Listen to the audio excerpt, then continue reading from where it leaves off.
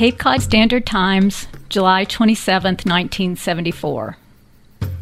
The body of a young woman who appeared to be in her 20s was found in the dunes area east of the Race Point Coast Guard Station shortly after 6 p.m. Friday.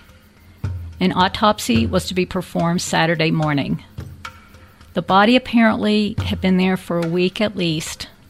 Police Chief James Meads of the Provincetown Department said the dead woman's body was spotted in a clump of scrub pine about a mile east of the station. Cause of death was undetermined.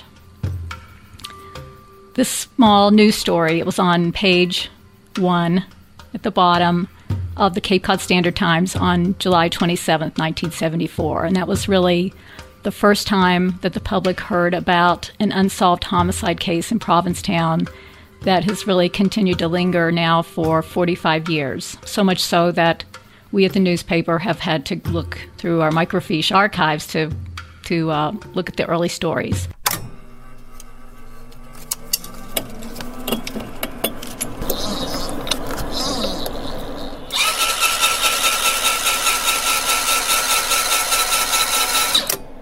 This is a podcast about the Lady of the Dunes case and other unidentified bodies, skeletal parts, and unsolved cold cases in our region. My name's Mary Ann Bragg. I'm a reporter with the Cape Cod Times, and I'm here with the Sunday editor, Mary Weatherby. The Times has been covering the Lady of the Dunes case since that first news story in 1974. But the recent use in California of DNA profiles combined with genealogy family tree building to solve a 1970s cold case involving the Golden State Killer has now led to the use of that same type of technology in both the Lady of the Dunes case and another cold case, according to Cape and Islands DA Michael O'Keefe.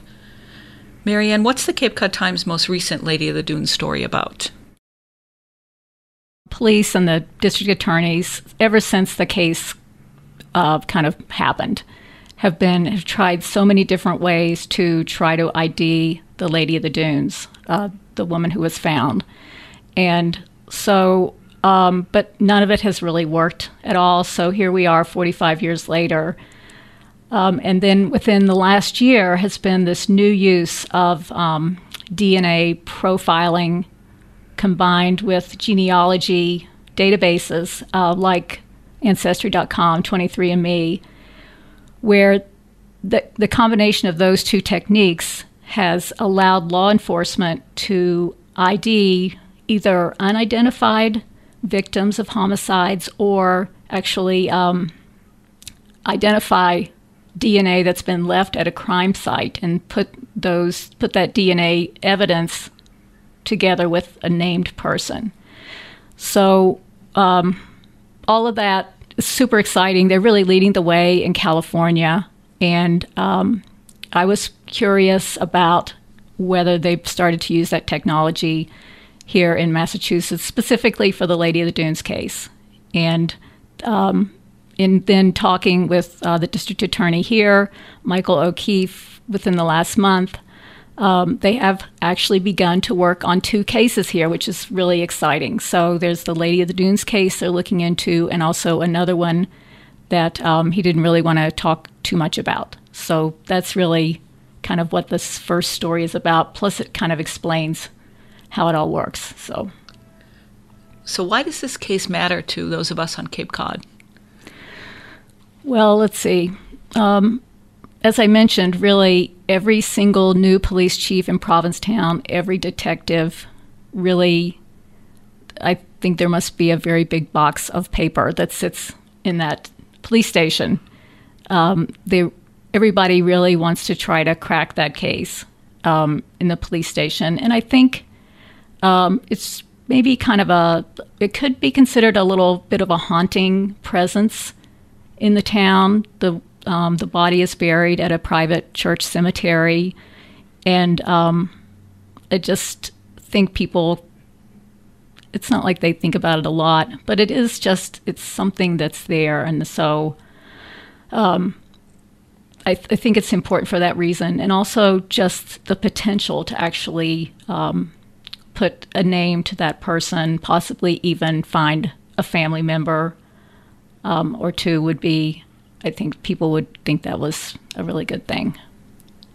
And the case is also among the oldest unsolved mysteries on the Cape, isn't it? Right. So it kind of has two things. One is there are about, I think it's 11 unsolved homicides since the 1970s on the Cape and Islands. And so this is one of the oldest ones of an unsolved homicide. And then there's also 20 what are called either unidentified bodies or skeletal parts. That's like a femur or something like that. And because we live on the coastline, there are a number of just bones, I guess, human bones that wash up on the shoreline or get caught in fishing nets. But of that list of 20, there's actually 4 unidentified bodies, and the Lady of the Dunes is one of those 4. So, Marianne, how did you get started on the Lady of the Dunes story? Okay, so there on Twitter, there is an account called the Lady of the Dunes account. It's a Twitter account. And I've tried to find out who that is. And they don't respond with, questions like, could you contact us? But anyway, so that account, particularly starting last year when this whole case called the Golden State Killer broke, a cold case in California with this new use of DNA plus genealogy, that Twitter account really started dinging everybody in the news business. Our newspaper, all kinds of media outlets all over the place in the region, specifically about the Lady of the Dunes, and then some of the early breakthroughs that another forensic genealogy group called the DNA Doe Project. So this Twitter account was really dinging everybody in the news business to try to write about it. So finally, I don't know what she said. At some point, she dinged me on my Twitter account, and then I just decided I'm just going to try to find out about it. So that was last August. Here we are in April, but it took a while. But yeah, that's how we got started. Thanks, Marianne. Listeners can read Marianne's latest story about the Lady of the Dunes case and see the list of those 11 unsolved homicides at capecodtimes.com/Lady of the Dunes. Thank you, Mary.